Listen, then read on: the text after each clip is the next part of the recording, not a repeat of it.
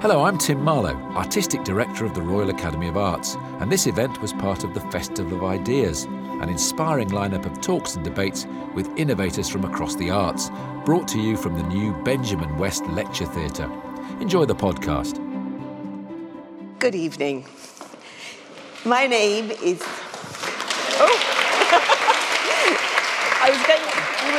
We were going to do a big reveal, but he slightly revealed himself. So, my name is Sarah Crompton, and I'm very, very pleased to welcome you to the second RA Festival of Ideas. And I'm even happier that I am sitting to talk to Kwame Kwei-Armah. I always think that if you were a fan of the BBC series Casualty, you wouldn't have thought that the charismatic young actor who was playing paramedic Finlay Newton would have ended up being the most high-profile and most significant person of colour running a British theatre, and being such a powerful advocate for culture that is inclusive and welcoming to all. But that's exactly what Kwame has done.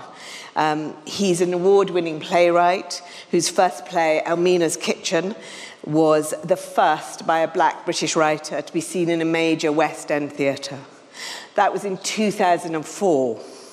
Since then, he's built a fascinatingly rich career as a director and as a writer, with productions such as One Night in Miami and Ibsen's Lady from the Sea as a director.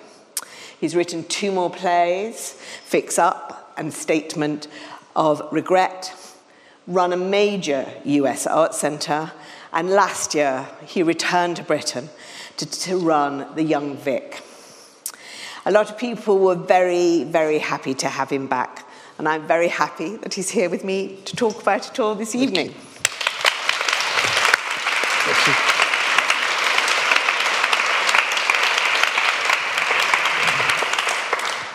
Kwame, that appointment as artistic director of the Young Vic made the front pages, and there aren't very many appointments of artistic directors in British theatres that happens to. How did you feel when you saw that and you saw the excitement of your return? Totally and utterly spooked. I was really frightened. I was actually at the Donmar warehouse that morning, and I'd been used to getting up, going to the newsagents, getting my papers, and the guys who run the newsagents just, they would go hi, and I'd give them, my money and get my papers, and off I'd go. And that morning, I didn't know, of course, it made the front page of The Guardian, and I walked in, and they kind of looked at me slightly strangely, and then looked down at the pile of papers, and then kind of smiled. And then I kind of looked and I went, oh my God, it's me. And kind of about turned and ran out. It was very humbling, but also it was quite frightening, because actually that morning, I think I truly understood the significance of there not having been someone of my hue running a major theatre before, and the weight of expectation, and I didn't know what that expectation would be, but just the weight of it kind of hit me quite hard. And is it difficult for you? Because I think Indu, who runs the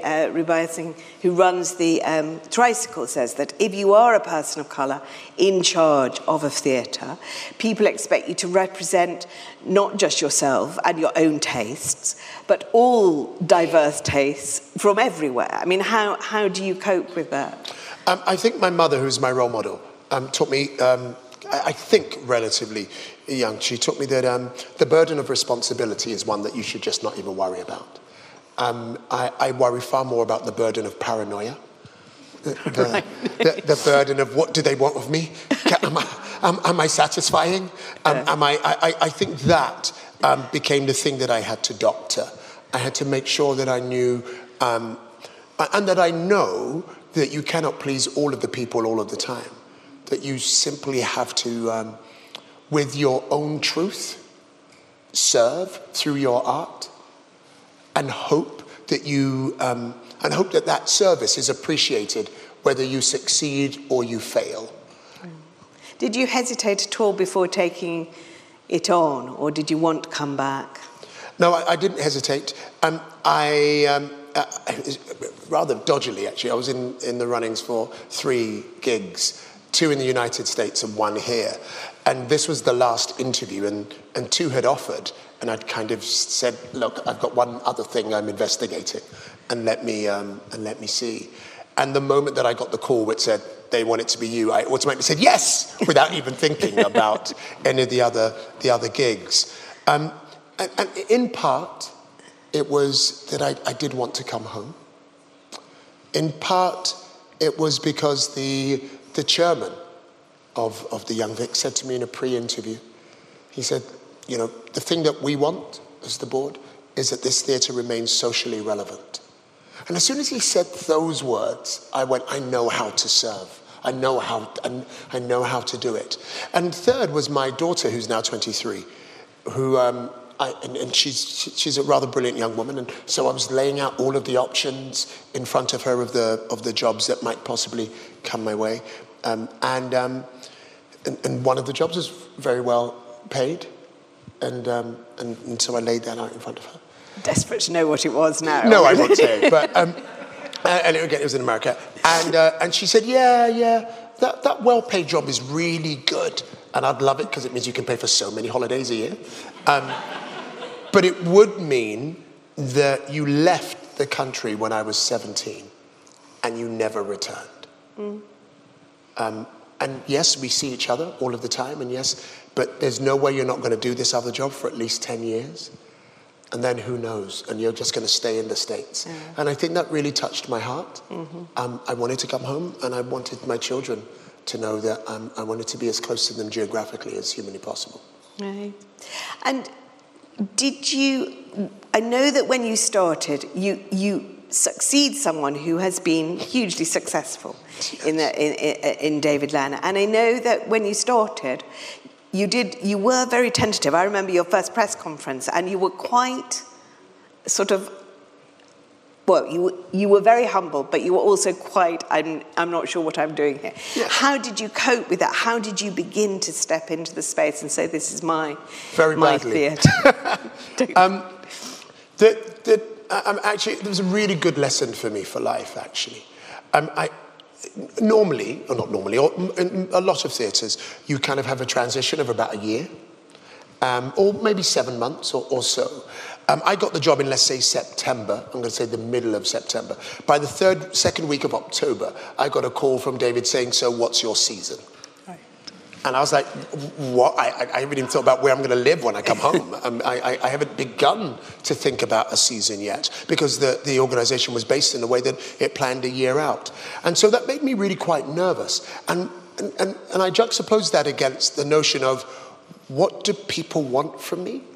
I know that I'm going to represent Mr. Diversity in some way, and I didn't quite know what to do. So I made a really bad mistake. And I went out and I booked 3 shows that I felt would appease David's audience. And I went, they'll trust me then. They'll see that I'm just doing what David did.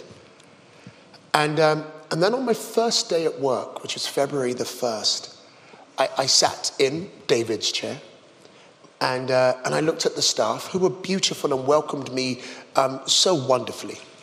But David had left the night before, and I could still see the tears in their eyes. I could still, and he'd been there 18 years, and he'd employed all of them. So of course, and I felt magnificently lonely as I looked around, thinking, what am I doing here?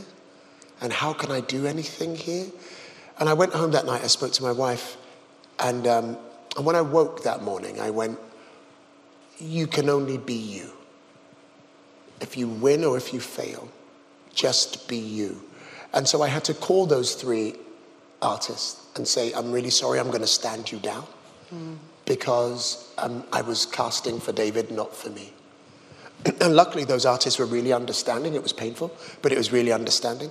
And then I began to just create a season and seasons that spoke to my sensibility. So if I asked you, what would you say those sensibilities were? What do you hope the theatre will become under your guidance? I think it's a really hard question to answer. I think if we all are born with our own superpowers, I believe, every being in the world. And I think my superpower, if I can call it that, is that I really like to listen. And so my first year is about listening. It's about hearing what the artists who come into the building, what they say about the building, hearing what the artists in the sector, what they want of me, of the theatre, of the future, listening to whether my choice of plays are right or being received in the right or wrong way. And so, though I have actually created a vision document for what I think the theatre should be, I mean, in truth, I'm still in deep listening mode. But what I do know is there are a few things that are very important to me. The first is access. That everyone, no matter their social class, can feel that the theatre that I am at the helm of is one that they can walk into and feel at home. The other is gender parity. I am my mother's child. And I was saying this to someone the other day.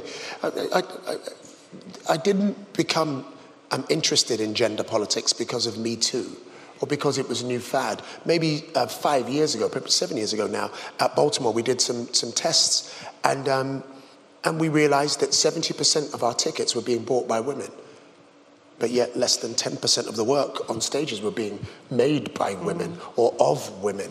And so we rather quietly just switched that around to 70% of the work, and we never went below 50% of the work, and we didn't talk about it either. We just did it. And part of the reason why that was so important to me is because, I saw my mother struggle with the limitations of being a woman in the 1960s, 70s, and 80s. You know, it was up until in the 70s, you had to have your husband sign for your driving license. Yeah. I mean, and I feel as a father, as a husband, and as a mother, that gender parity in a field that is dominated by women and bought mainly by women, that it's really important that I support that. And I think the only other thing I would say is part of my vision is to serve the next generation of artists and bump them onto our main stages. Right. So legacy, gender parity, and access are the things that are at the center of my philosophy. So it's interesting in terms of the newspaper coverage and so on, and the excitement that in that list you don't directly mention race and the idea of people involving a more diverse audience. Do you think that will come with the other things? I mean, it's so interesting, Sarah, because for me, I am diverse, and so therefore I don't think about it like a fish. Swimming. When does this fish wake up? I mean, guess what? I'm in water. I am diverse. And so therefore, and because I perceive myself, and being born in a country that is warmer now than it was when I was born in terms of race relations, I find myself naturally thinking outside of the box in that respect. I find myself naturally having to define myself as tricultural, African, Caribbean, and British, or Grenadian, Ghanaian, and London. And it's great when it's the World Cup. And so naturally, I find myself not having to actively create a box that is diversity. I think about it naturally. However, what I would say is, I walk into every building that I run. And one of the first things I do is to look around and say, does it look like my home? Or as diverse as my home? Does it look like the city that I'm in? And when I walked into Baltimore, I was the only person at senior management or middle management. In fact, there was only 2 other people of color working in the building in a city that was 60% African American. And by the time I left, we were at like 40%. I didn't go out to say, hey, I want people of color to come and work here. But they saw, I hope, excellence. They saw innovation. And then they saw someone who looked like them getting a job done. And actually, people of color then went, that's the place I want to work. People who were excellent went, that's the place I want to work. When we started doing work where 70% or 50% of the work was women, it meant that the leading female artists went, oh, I should throw this idea at Kwame. Why? Because they could see it. So though I don't speak about diversity, it is for me, it is as I breathe it. And so therefore it does not have to be an agenda. Yeah. If I take you right back to the beginning, your background is not theatrical. What got you hooked in the first place? What made you, was there a single play that you saw that suddenly made you think, wow? Two. One when I was 12, and another when I was 23. My then girlfriend, who went on to be my first wife, I don't mean first wife in that I have several, I mean that I've been, that I have been divorced and I am married to my second wife currently. And actually, I blame August Wilson actually for my first marriage, because she took me to see Joe Turner's Come and Gone at the what was then called the Tricycle Theatre. And I stared at the stage, and I saw that here was a man, August Wilson, who could not compromise his identity or trade in his identity or his truth for success. He was someone who could chronicle, and for those who know or do not know, he wrote 10 plays. He chronicled the African-American experience of the 20th century. And I saw this play and I saw this truth, and I went, well, if you're going to bring me to this play, I'm going to have to marry you. and all that play changed my life. And then, in retrospect, I think there was another play that is really, that really helped form the kind of theatre that I like. And I was 12 or 13, I think, and a lecturer at my older sister's college took them to Stratford-upon-Avon. And you know, like the kind of buggy child that I was, I said, can I go? And they brought me along. And I sat in the auditorium, and I don't know, 5 minutes before the show began, someone stood up and they started screaming and shouting. And remember, I'm like 12, I'm not going to, what's happening? And then that person ran onto the stage and jumped on the stage, and then the ushers ran from the side, and the ushers jumped on this person, and he was screaming and he was shouting, and then he ripped down the curtain, and there was someone on a motorbike. And actually, I later discovered it was a really famous Taming of the Shrew with John. And I remember sitting there going, what the hell is this? And going through all of the fear of, we have traveled all the way from London to see this play. And it's not going to happen. And it meant that I, as an 11 or 12-year-old, however old I was at the time, that the visceralness of that experience went right into my core. And so I say that those two plays are the plays that made me think, eventually, I think theatre is the thing for me. And what is it about it that you love? I mean, you know, what is it that... Because you do other things. You've done film. You've done, films about the Windrush generation for the BBC. You do other things, but what's the thing that pulls you back to the theatre as a place to explore ideas? I think a couple of things. I think that nearly every black box that I walk into, wherever I am in the world, from the moment I walk into that space, I forget where I am in the world and I feel at home. And I think that's a real sign that I still love it, that it still thrills me. I think that theatre also was the place where I was first introduced to it as a forum, as a crucible for ideas. The State of the Nation play, which says, tell me about the land that I'm living in from your lens, is one of the most brilliant manifestations of theatre. That I can walk in wherever I am in the world and trust that there is a playwright creating work that is trying to tell me, to shake me, to say, look at the world that I'm living in. We do not just have to exist within the narrow bandwidth of entertainment. We are here to be part of the fourth estate. And that, I think, and many other genres do that. But sometimes those genres have to push against themselves and have to push against economic imperatives sometimes to do that. And theatre says, no, this is who I am. And so I think that's why primarily my art happens within the space of theatre.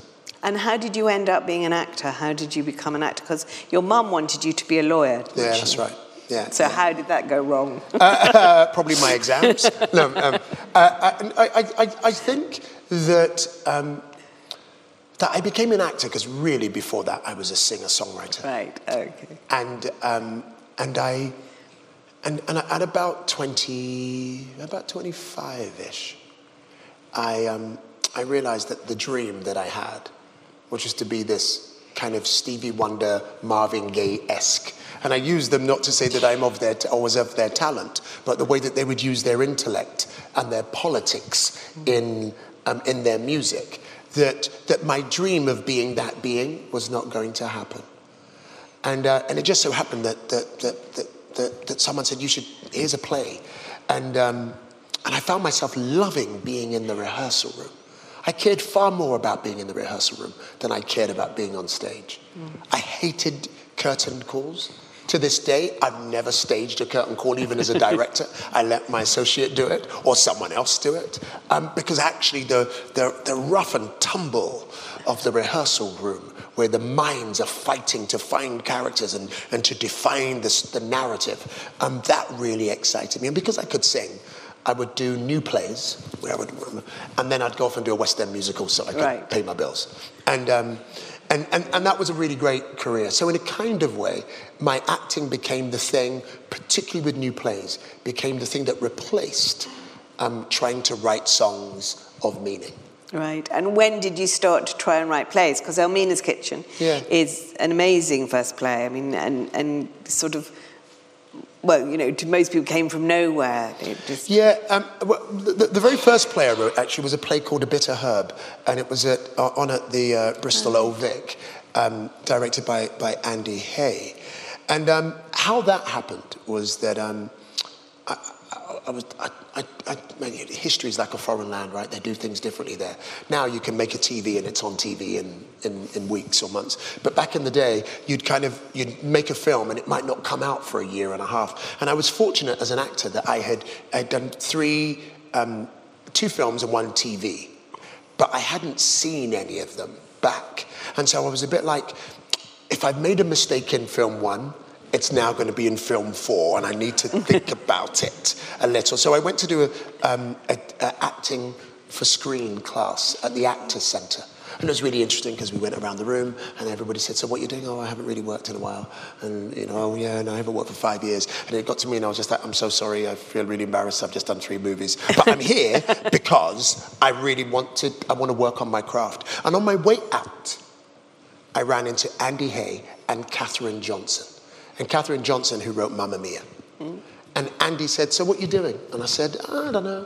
I'm thinking of writing. And he said, what do you want to write? And I went, I'm probably going to write a movie. And because at that time I was inspired by Spike Lee and Robert Townsend. And he said, why are you going to write a movie? You know theatre. You're a theatre actor. And I went, And he said, if you write a play, I'll commission it. Never want to look a gift horse in the mouth. Yeah. I went... Good moment. Yes, and I went, yes. That play, A Bitter Herb, and forgive me, I'm going to jump forward just a little bit. Yeah. That play, I think, has saved my adult life. I wrote that play, and it was my first play, so I'd have been, I don't know, 27, 28, possibly 30. Actually, that's a lie. It was after my twins were born. I was in my mid-30s. Always trying to be younger. And Andy, when Andy gave me that commission, the first play that I wrote was about Amistad, the slave ship rebellion. And I did all of my research, and I was like, I'm going to use all my cerebral activities into this. And Andy read the play, this big, fat, probably 200 pages of blancmange in front of him. And he read it, and he said, you're not in this play. And so I went away, and I ripped it up, and I wrote A Bitter Herb, which was about a West Indian family who'd moved out of the inner city into the suburbs because they had done well. And they lose their first son through a racist murder. Right. And so it's kind of Stephen Lawrence inspired. And I wrote this play, and deeply embedded in it was my mother, though the lead character wasn't my mother. Deeply embedded was part of my story. Deeply embedded was much of my world. And we did the play. However, for me, once I've written a play and once it's been produced, I can't even tell you the plot. I forget it, it's gone, it's almost dead to me. And so I got this call from RADA, which was 2 years ago, and they said they're going to put it on. And it was the last day before I flew back to Baltimore, and after directing the Bob Marley musical in Birmingham. And I was quite afraid. I was afraid that I was going to meet my younger writer self, and I'd see all of the holes. I'd go, oh my God, you're so bad. It was so, look at the structure, that my older self would go, oh my God, and I'd just feel really embarrassed because I thought I was great, right? And I'd be like, oh God, I was terrible. And so I was quite nervous. And remember, I didn't remember the plot. And so I sat and I watched this play, and in it, I saw a much braver man than I am today. I saw someone who was bold. I went, did I really write that? Did I really say that? I saw, and of course I could see the structural stuff, but more importantly, the fire and the energy and the bravery to say things, to speak truth to my own power and other powers. And I got on the plane and I went back to Baltimore, and I walked into the brand new theater that I had renovated. We had raised 30 million. And there were 2 new theaters, and in the main stage was a play that I'd been developing for 5 years in audiences. It was sold out, it was brilliant. And upstairs was a play based on Chinese mythology, and people were crowding in, and I was like, this is everything that I wanted this theater to be. And I resigned the next day. I resigned because I realized at that moment that I'd come to do what I was going to do, and that if I stayed, it would be because of cowardice. And I had just been called out the night before on my adult cowardice. The cowardice that sounds, that I would sell to myself as not as compromise, as pragmatism. Pragmatism that really is compromise. And it changed. And so my younger self actually looked me in the eye and said, be true to who you are. Be a true artist. And I resigned. I didn't know what job I was going to go to. I just went, I'm going to just be. And then the Young Vic job came up, maybe 3 or 4 months later, which I call my reward for going to the show that night. For being brave. Yeah. But so you mentioned Baltimore a few times. So you went to run a big theatre in Baltimore. What took you there initially? Initially, they had produced 2 of my plays, Elmina's Kitchen and Let There Be Love. And I had become an associate artist there. During Elmina's Kitchen, the play that certainly gave me so much, the director was a famous, brilliant director who fell ill on the last day in the rehearsal room and had to be hospitalized. And so the artistic director went, oh my God, I don't know who else is going to direct it. And she said, will you? And I'd never directed for stage at that point. And I went, okay. And so I kind of took the play from the rehearsal room to the opening night. And she looked and she went, I think you can direct. You should think about directing. And so they offered me a show to direct. And so that was in 2007. So when she decided to leave, she called me and she said, you should throw your hat in the ring.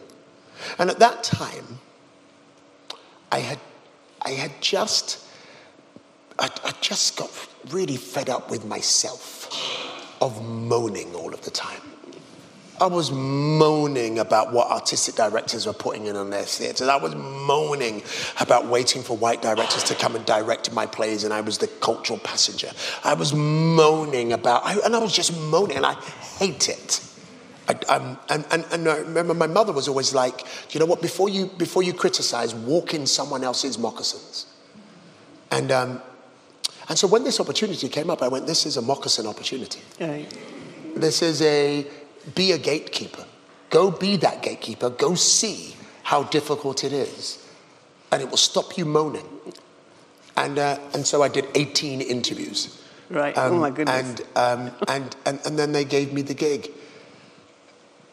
And almost immediately, I got to understand that to be produced as a playwright is a miracle. It's like, it isn't this thing that I thought, yeah, look, I've said it in my play, you should just do it. Or people send in their plays. The many different things that you have to, that a play has to answer to in order to be produced is beyond the playwright. Right. An actor, So what kind of things? Well, the balance of the season. Are you curating it well enough? Are you duplicating ideas? Have you used too many actors for the season? Have you run out of money?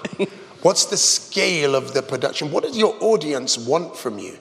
Is there a leading actor that you really like that will come and play this role? Or no, actually, they've chosen that play. Okay, maybe I then have to do that. But there were so many imperatives that almost within the first month, I wrote to Nick Heitner, I wrote to Nicholas Kent, I wrote to all of the artistic directors that had produced plays of mine. And I said, thank you. I understand the risk you took to produce my plays. And a friend of mine said to me, and I say this all of the time, his father was an actor. And the one bit of advice he gave to his son when his son said he was going to be an actor was he said, son, there are 1,000 reasons why you may not get the part. Just don't let your acting be one of them. And I feel that about writing. There are 1,000,000 reasons why a play may not be produced. Don't just don't let your writing be one of them. Are you still writing plays? I am. I am. That's good. I think it's important. I describe myself in a rather grandiose fashion to myself as being a generative artist, an interpretive artist when I'm directing, and a curatorial when I'm being an AD. And each one washes the hand of the other. And there's also there's a connotation in our business that once you can do something else, why do the thing that you're doing? So when you're an actor, it's a bit like when you become a writer, it's like, why be an actor? Oh, you don't want to do that anymore, do you? And then you kind of go, oh, no, I don't. And then when you're a director, they go, oh, you don't want to do writing anymore, do you? No, of course you don't, because now you're higher up the chain. And then when you become an AD, they go, oh, you don't want to do any of that anymore, do you? You just want to be a producer. And I rebuke the notion that being a producer is the only, the highest thing of being an artist. I think it's equal, but I want to make sure that that my art is the thing that keeps me on my toes. Do they take you a long time to write? I mean, are you fast, slow, or thoughts? It gets harder as one gets older. It gets a bit slower. Having said that, I had 4 days off on the bank holiday the other day. I was really pleased. I wrote a play in those 4 days. My family or no one saw me for those 4 days, but I realized that, actually it was a TV script, it wasn't a play. And I realized that I had 4 days off. I didn't know. I went, bank holiday. Oh my God, I don't have to go into the office for 4 days. What can I do? And so I kind of smashed in, and it may be totally terrible. I haven't read it back yet for fear that I was just kind of typing rather than writing. But I think a play takes me about 3 weeks to write, the first draft. And one of the things you did in Baltimore was that you had these, you specifically had plays that you commissioned, very quick plays that reacted to current events. They're 5-minute plays, weren't they? Is that something that you might be interested in doing here? I think we have. I think we did a series in America called, as you've said, called My America, which was, I landed, I said, I don't know this country. Who do I trust to tell me about this country? Playwrights, go write me plays, and then we'll film those plays and put them out on and put them out on our website. And they went very well. My America 1 became a feature film, and My America 2, which we later called Rapid Response Theatre, that we just captured digitally, became one of the most profound moments of my life. And so when I landed here, I looked around. When I came back home, I looked around and I went, the country has changed since I've left it. And what has happened? And I had a hunch that we had an identity crisis in England in particular, that when we were in denial about our identity crisis. And so I went out to 14 playwrights and I said, write me a play about your England. And we recorded them, My England, and then we had a town hall about English identity. What was really interesting was that part of the reason that I did that was because I looked around and I felt that the far right had weaponized identity or English identity. And as a progressive, I think I can feel national pride, and as well as want to have my politics change the world or change the environment. What was really interesting with My England is that the far right really responded to it, and rather violently. And I had to increase security at the Young Vic. This was maybe a month ago, because they took a couple of the films, they edited them, and they put it out on the far right websites and said, look at this, look at these elite lefties that are and the films didn't do this at all, but that are denigrating our country.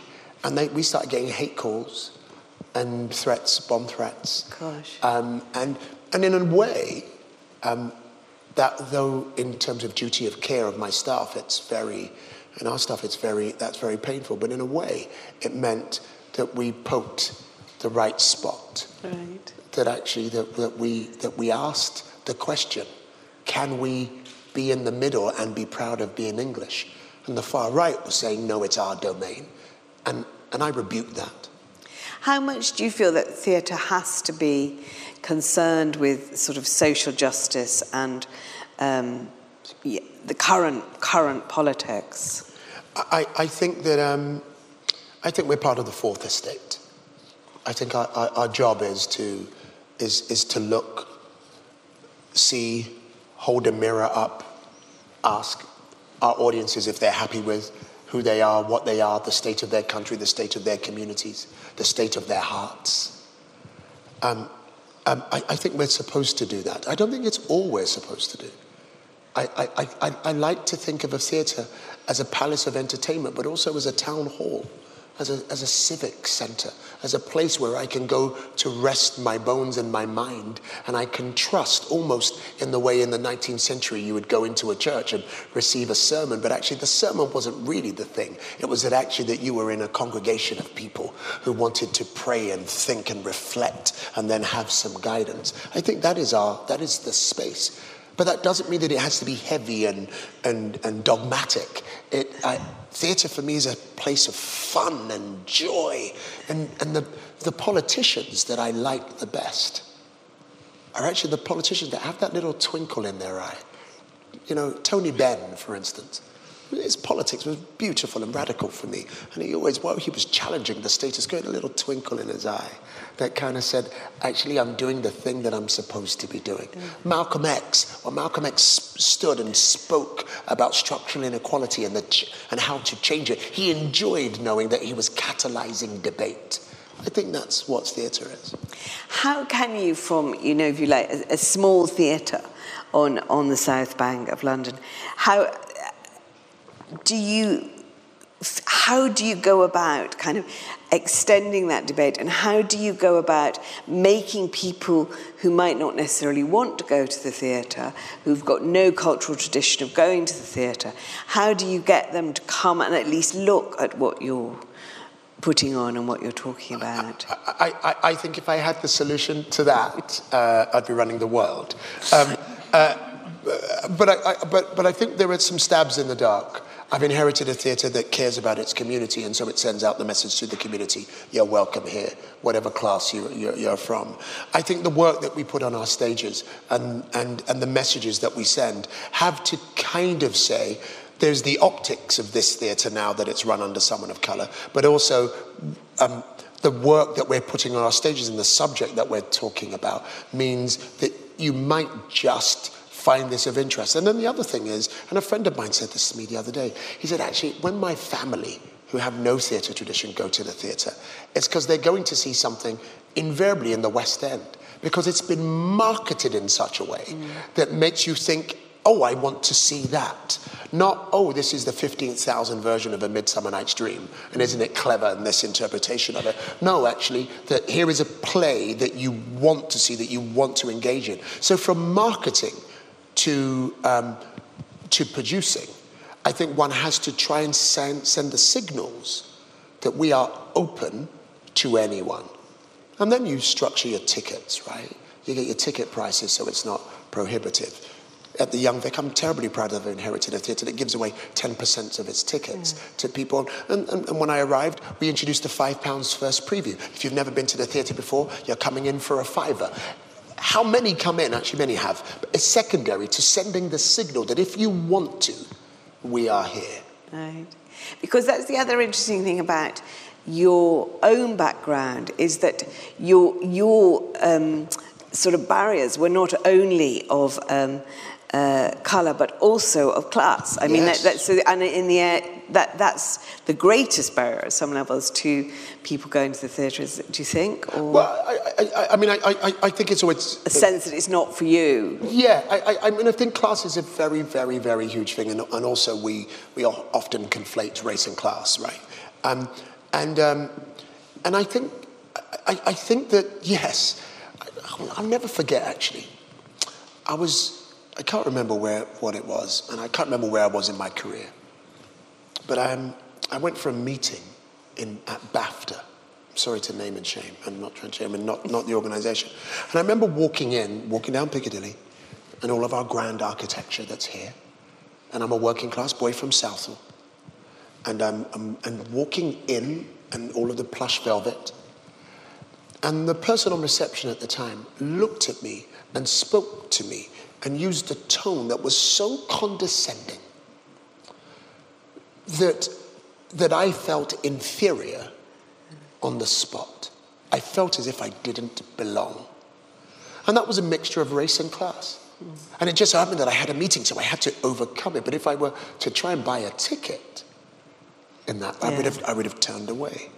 I remember another time at the National, and this was actually just before my first play was on at the National Theatre. And this was not a sin of commission, this was a sin of omission. And I sat with my wife, and a rather wonderful woman, I would describe in probably her 80s, leant over to me and she said, "How wonderful that you're here." I was like, "Thanks." You're right. And she kind of said, "Do you come often, or is this your first time?" And my wife, kind of slightly, I could see her bristling. And I went, "No, I've never been to the theatre before. This is, oh my God, what happens here?" And I go, and when the curtain goes up, I mean, what do I? And I literally just had that conversation for about 5 minutes. And she was really lovely. She kept saying, "So try not to eat any sweets while you're in. And sometimes when the star comes in, you can applaud them, but we really don't do that here. We do that in America very much. And then at the end, if you wish," and she literally took me through. I was like, "What the?" And my wife kept poking me, go, "Don't do that, don't do it. Tell her who you are." But I think we are no longer in that era. Right. But that was an orthodoxy that both my race and my class senses of imposed inferiority. That it brought those things up, and then I had to fight them, and I had to look at myself and say, and I say this to my children: walk into any environment with a sense of equality. But the moment someone tests your equality, revert to superiority.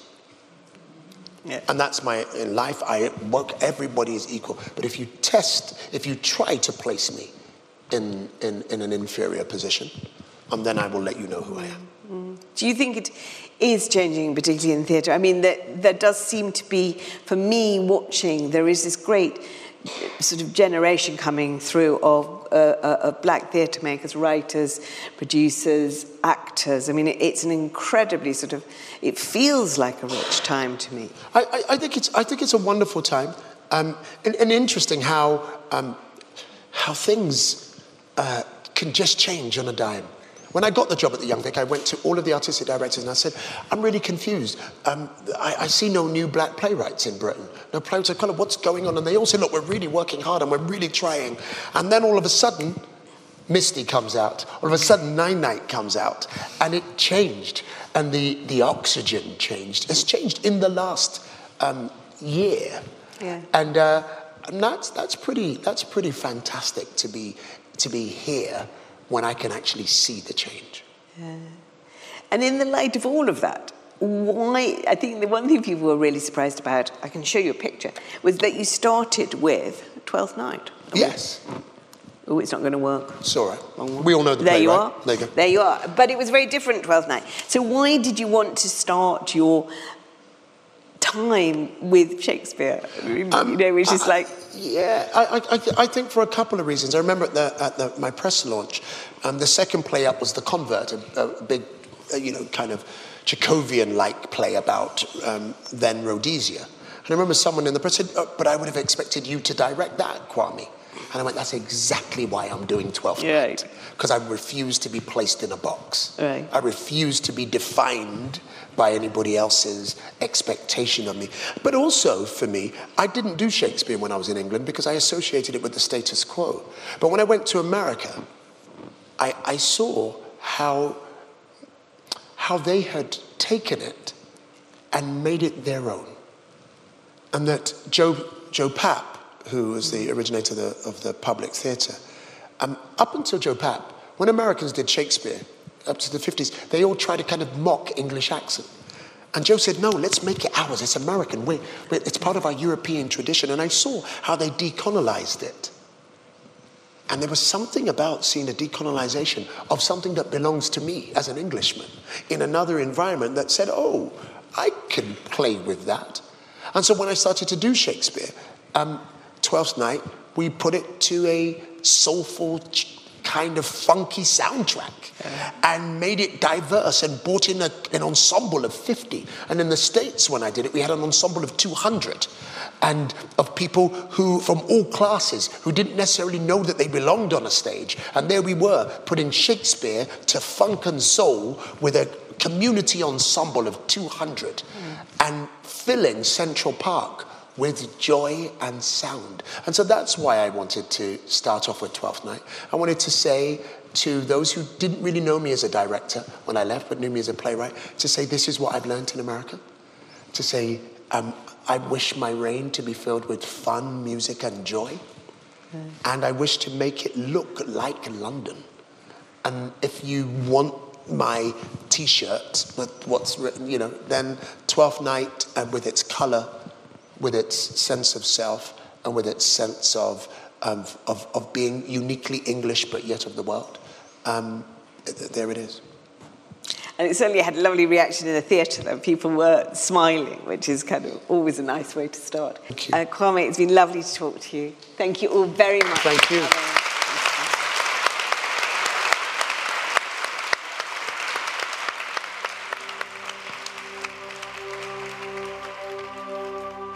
Thanks for listening. If you enjoyed this podcast, have a look at what else is coming up in our brand new lecture theatre at roy.ac/what's on.